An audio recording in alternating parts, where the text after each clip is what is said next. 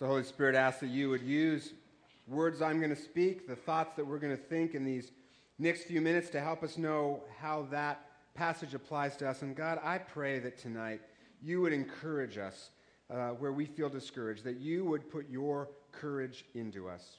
And we pray this in Jesus' name. Amen.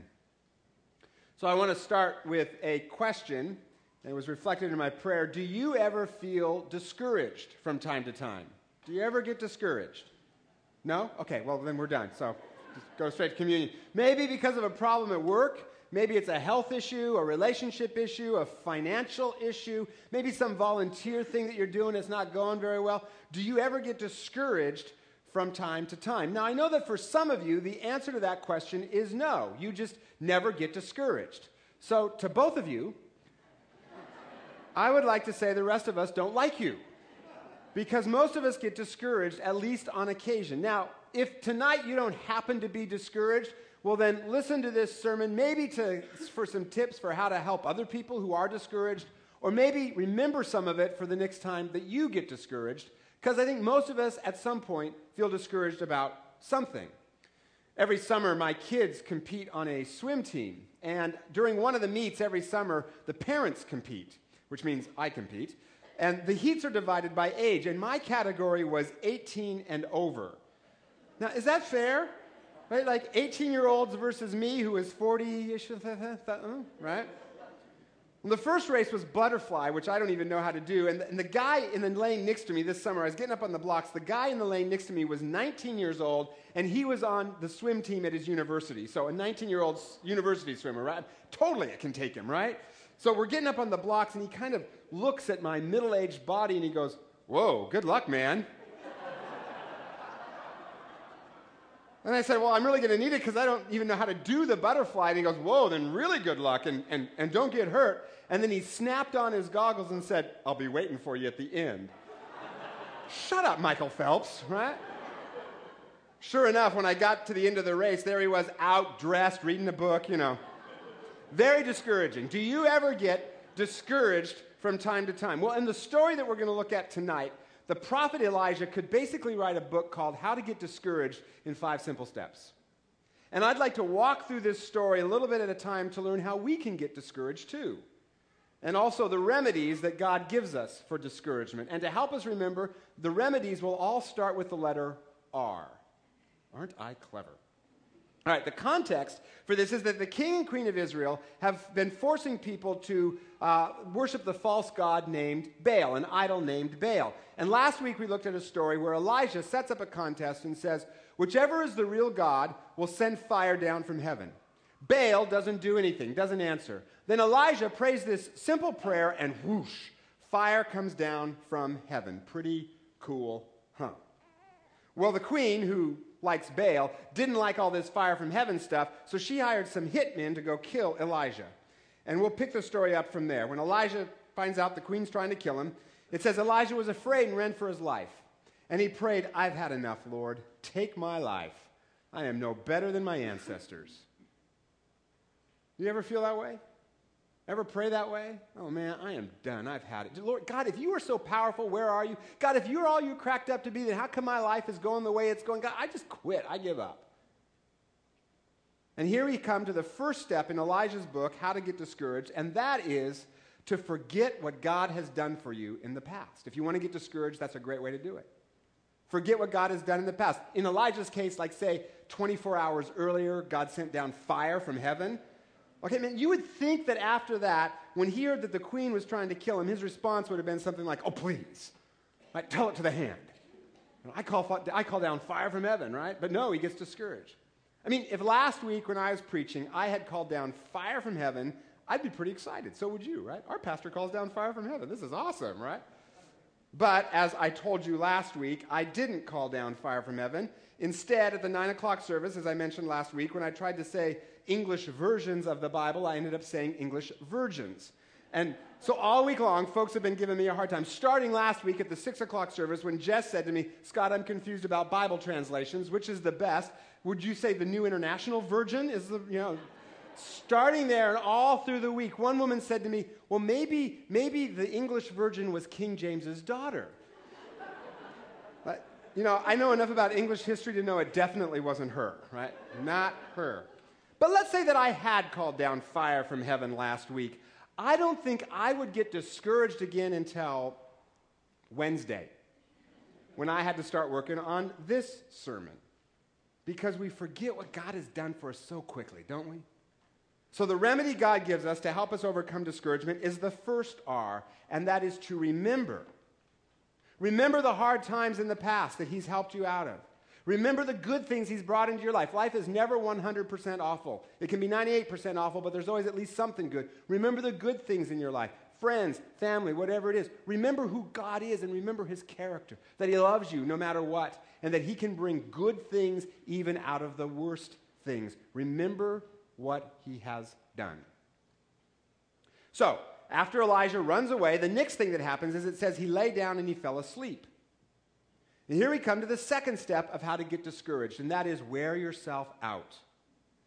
I mean, Elijah's tired, right? I mean, he's been challenging kings and queens, calling down fire from heaven. That's hard work, calling down fire from heaven, right? He's exhausted.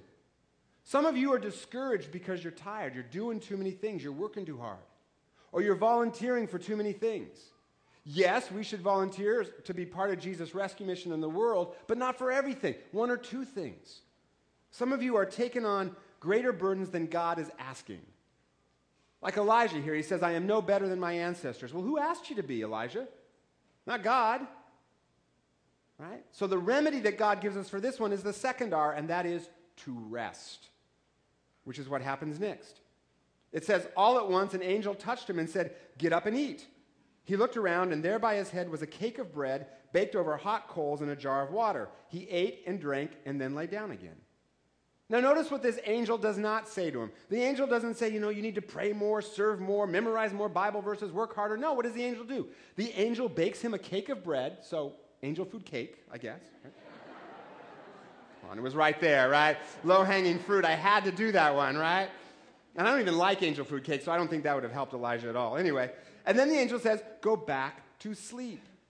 Sometimes what you need the most is a walk on the beach, or some good music, or a good meal, or read a good book, and a light one at that. Not, how to overcome despondency or something like that, but, Tom Clancy, or maybe my wife's new book coming out in June. Shameless plug. Sometimes the most spiritual thing you can do is rest. Sabbath. It's the Sabbath day. Go home. There's a few hours left in the Sabbath day. Go home and don't do the dishes just because you can. Because it's Sabbath, right? Rest, rest, rest. The Bible says that God's mercies are new every morning. So if you get to the end of the day and you are discouraged, that's because you've run out of that day's mercies. You need to go to sleep, get up the next day so you can get a fresh batch of mercy. Rest. So Elijah does that. He rests. Then, as the story goes on, the next thing that happens is he goes to Mount Horeb, which is another name for Mount Sinai. What happened at Mount Sinai? Well, God gave Moses the 10 Commandments on Mount Sinai. So Elijah here has some expectations about what God's going to do. And then God says to him, what are you doing here, Elijah? And he replied, I've been very zealous for the Lord God Almighty. The Israelites have rejected your covenant, torn down your altars, and put your prophets to death. I am the only one left. And now they're trying to kill me too. And the Oscar goes to, right, Elijah. And here we come to step 3 in how to get discouraged, and that is focus on the lies. Yes, it is true, the queen is trying to kill him, and that is a bummer. But it's a lie that Elijah is believing that God is not still at work, that God's not doing something. And it's also a lie when he says, I'm the only one left. Candle in universal darkness, God. Aren't you proud of me? Right? And then just a few verses later, God has to remind him, no, Elijah, you're not the only one left. There are 7,000 people still left who are not following Baal. 7,000. And you can sort of see Elijah going, well, other than that, I'm alone. Right? Elijah is focusing on the devil's lie that God is not at work and that he's all alone. And that is a great way to get discouraged. So the remedy God gives us for this is the third R, and that is to replace the lies with God's truth. Now, by this, I don't mean, think happy thoughts, whistle a happy tune, the sun will come out tomorrow, all of that junk. No, I don't mean that. I don't mean ignore that life can be hard. No, sometimes life can be very difficult. But even in the middle of the difficult, what is true about God, and what is still true about the good things that are in your life? Yes, the marriage may be hard right now, but the lie that creeps in is my marriage can never get better. That's not true. God's truth is he heals marriages, and I have told you dozens of stories about how he's done that in this congregation. Maybe the job is hard right now. The lie the devil whispers is you're stuck in this forever, or this means you're a failure, or whatever. That's a lie that the devil whispers. God's truth is he can help you find joy, even in the most difficult job, by using you in that place as part of his rescue mission, or he can lead you to another job that is better for you, or even if that doesn't happen, he can meet you and use you in all kinds of ways, and you are valuable to him. And even when the worst what if happens in our life, God can use that and bring good out of even the most awful things. You see, so much of discouragement is about what we focus on. Do we focus on the negative truths, or do we focus on the positive truths about who God is and what God's doing? It's about focus. As you know, a couple years ago, my wife was on Jeopardy. And when people ask her, how'd you do? I love the way she responds. She says, I came in third. Now think about it. How many contestants are there on Jeopardy? But I just love her positive attitude, right? I got the bronze. So much of discouragement is about what we focus on. In fact, there's even an interesting study that shows that in the Olympics, bronze medalists are actually happier than silver medalists. You know why? Because silver medalists focus on how close they came to gold and didn't get it, whereas bronze medalists focus on how close they came to not getting a medal at all, and so they're grateful. So much of discouragement is about what we focus on. So, replace the devil's lies with the truth about God, and if you have a hard time doing that, get others around you to remind you what's true about God and what's still good in your life. Okay, continuing on with the story. After Elijah gives his little speech about how he's the only one left, the next thing that happens is there's a wind, and then a fire, and then an earthquake, the text that Robbie read tonight. But the text says that God was not in any of those things. Instead, God showed up in a still, gentle whisper. And this brings us to step 4 in how to get discouraged, and that is to put God in a box. The fact that Elijah is at Mount Sinai means that he's got God in a box. You see, he is expecting God to show up the same way that he showed up for Moses. Earthquake, wind, fire, dramatic. Elijah's got these expectations. God, this is how you're going to talk to me, like this box. That's why he's at Mount Sinai. And instead, God shows up in this gentle whisper. The fact that Elijah is discouraged comes from the fact that he has God in a box. Because you see, Elijah had a plan that after he called down fire from heaven, everyone would stop worshiping Baal and Elijah would be the hero. And when that plan didn't happen, Elijah got discouraged and assumed that God was not working in his life. But it wasn't God that let him down, it was his plan that let him down. When we put God in a box, we don't see all the ways that he is working in our lives. And a lot of times that's why we're discouraged. Because the job, the health, the finances, the relationship didn't work out the way that we thought it should. So we think that God is not at work. Because, God exists to make my life happy and trouble-free and all of that, rather than God is always with me and will bring good out of even the hardest things. That's God in a box. Or we expect God to speak to us in certain ways, like Elijah here, expecting God to speak in the same way that he spoke to Moses. And instead, God comes in a different way. Because sometimes God speaks in dramatic ways, miracles, audible voices, ecstatic experiences of the Holy Spirit. Other times, he's very subtle. And if we confine God to our boxes, you only do this or you only speak this way, we will miss all the ways he's actually working and we'll get discouraged. So the fourth remedy for discouragement is to release God from the box you may have him in. And the way you do that is instead of praying, God, if you're God, you'll do this, you'll do X, you'll do Y, you'll do Z. Instead of praying that way, pray, Lord, how are you working here?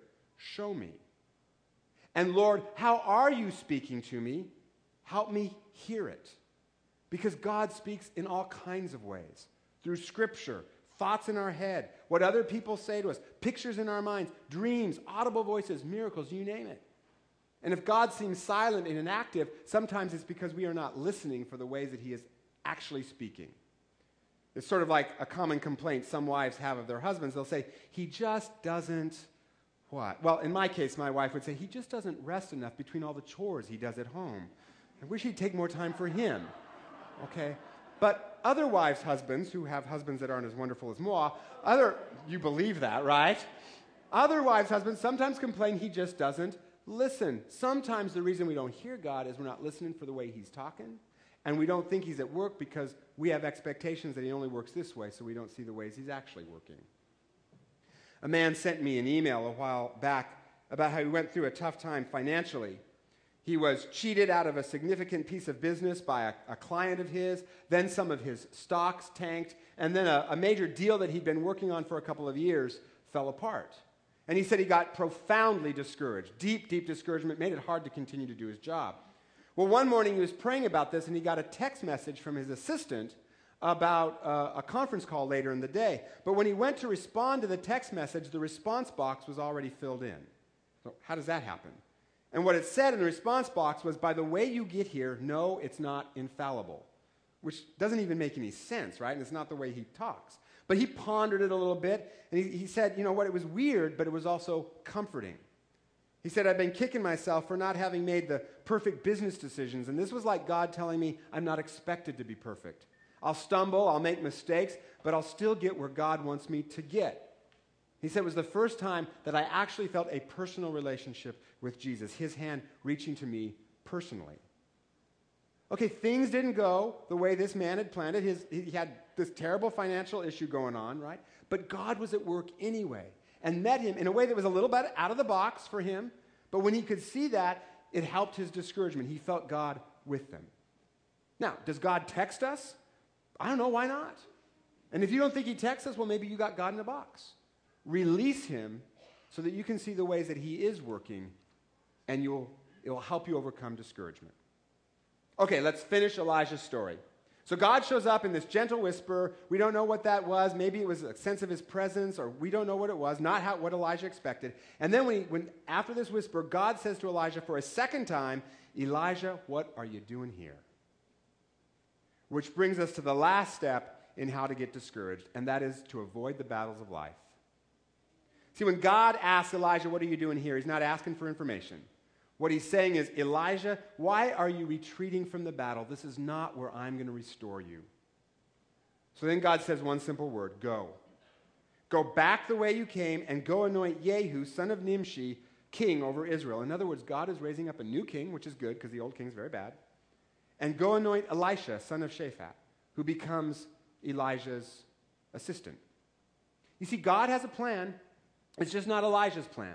And after we've rested, and after we have remembered what God has done, and after we've replaced the lies with the truth and released God from the box and all the stuff I just talked about, the final way that God is most going to remedy our discouragement is through one last R, and that is when we return to the battles of life, as Elijah does here. Because that is where God is going to become most real to us. Not in the escape places, but in the battles of life. And I have had to learn this over and over again. I always think, no, Maui, that's where God will meet me. Maui. Show up at Maui, Jesus, right? And so often God says, no, I'm going to meet you in the battles of your life. It's here in the press of my job. It's in the press of my family life. It's in the places of struggle that God becomes most real for me. Not in the escape places. Yes, we should rest, but then we need to return to the battles of life. Psalm 23 says this, in the presence of my enemies, you prepare a table before me. Not on the sidelines, not in the escape places, not on vacation, in the presence of my enemies. And you get this picture of a picnic table in the middle of a battlefield with arrows whizzing all over the place, right? And there's Jesus saying, come on, let's eat. Jesus meets us in the battles of life, and then he gives us what we need in order to overcome them. In Elijah's case, he gets Elisha as an assistant, so he no longer has to feel alone. God says, return to that marriage that's hard, return to that volunteer thing that you're discouraged with, return to that job or the job market, return to the battles of life, and it may not be easy. In fact, it may be very difficult, but I will be with you and I will do great things. Remember what God has done, rest, replace the lies with God's truth, release God from whatever boxes you have him in, and return to the battles of life, and he'll meet you there. A woman in our church told me a story about Christmas Eve a couple of years ago. And her husband had died 2 months earlier, and she was still in a lot of grief, a lot of pain. But she was trying to make Christmas normal, so she had invited her adult children and extended family over for Christmas Eve dinner. And she basically had kept from breaking down the last 2 months just by being really busy with all the preparations, basically exhausting herself. Then on the morning of Christmas Eve, she forced herself out of bed, threw on her sweats, not caring what she looked like, and headed out to get the Christmas ham. Well, as she was standing in this long line early in the morning at Honey Baked Ham, suddenly she started to sob loudly and uncontrollably over her grief at the loss of her husband. I'll pick the story up in her words. She said, "I just felt this heavy darkness come over me, and all I wanted to do was go home and go to bed for the rest of the day, maybe even forever.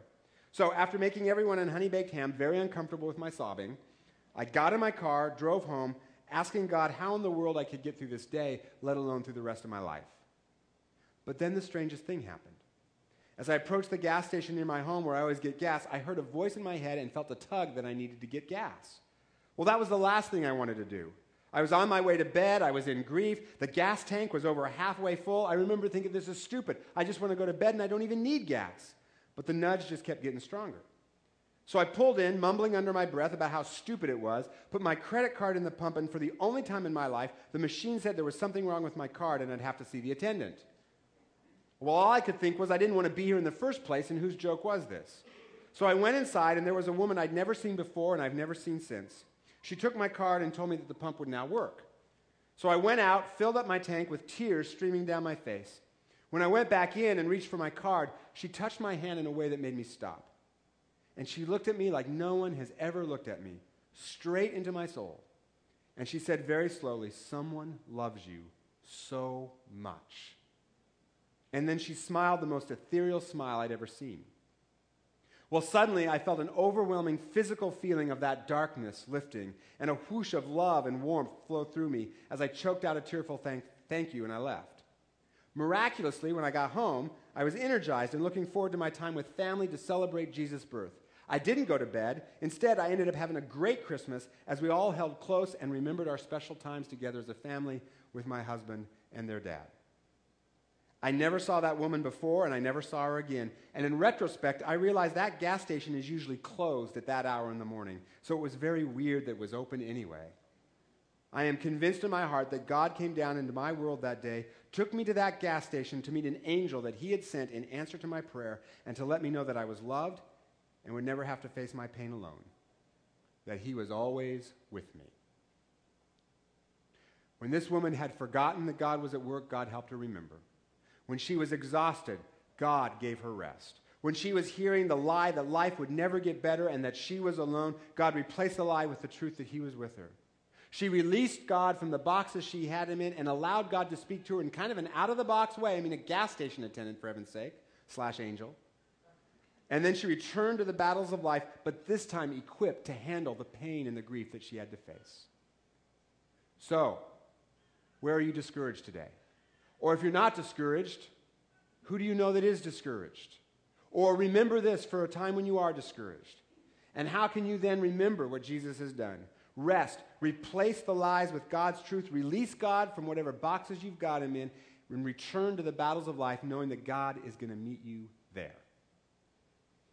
I heard a pastor talk about how people in his church send him stories from their lives for him to use as sermon illustrations from their lives. Only his is a small church. Some of you do that, but his is a small church. And so whenever he's telling one of these stories, everyone's always looking around trying to figure out who it is, right? Well, this one day, the pastor quoted Thoreau's famous saying, "Most men live lives of quiet desperation," at which point a woman in the front row got all perky and nudged her husband and said, "Oh, listen, dear, this one's you." Bummer, right, when your wife says that to you? Not true. Here is the thing. God does not want us to live lives of quiet desperation. On the contrary, he gives us the power we need to rise above our discouragement. It's what he promises to us through the prophet Isaiah, where he says that they who wait upon the Lord will renew their strength. They'll rise up with wings like eagles. They will run and not get weary. They will walk and not faint. He gives strength to the weary, and he gives power and courage and joy to those who call upon his name. And if you are sitting there thinking, that promise applies to everyone in this room except for me, what Jesus would want to say to you tonight is, no. This applies especially to you, especially tonight. Communion is a great reminder of that. That God came himself to die for our sins and be raised from the dead, showing that he can take even the worst things and turn them around and use them for good.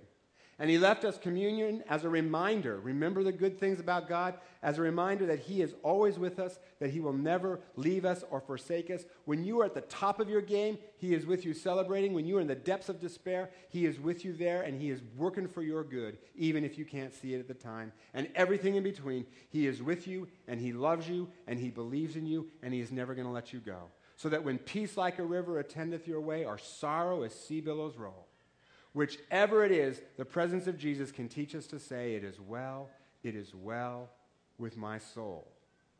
Because I am my Father's son. I am my Father's daughter. Whom then shall I fear? Jesus, thank you so much for this reminder that we are more than conquerors through you, that there is no weapon formed against us that can remain. And so, Lord, as we come to communion tonight, my prayer would be that as we participate in this, as we listen to the songs, as we sing, as we pray, God, that your Spirit would be at work in our hearts. And Lord, I pray for the people in this room that are not discouraged tonight, that they are on the top of their game. God, would you help them celebrate with you and give thanks to you? Maybe call to their minds someone who is discouraged that they can maybe help. And then, Lord, for the people in this room tonight who feel discouraged, as we come to communion, I ask that you would put your courage into them. Encourage them, Lord, and make their hearts strong and bold and brave through your power for the facing of the days they have to face. I ask this in your name, Jesus. Amen.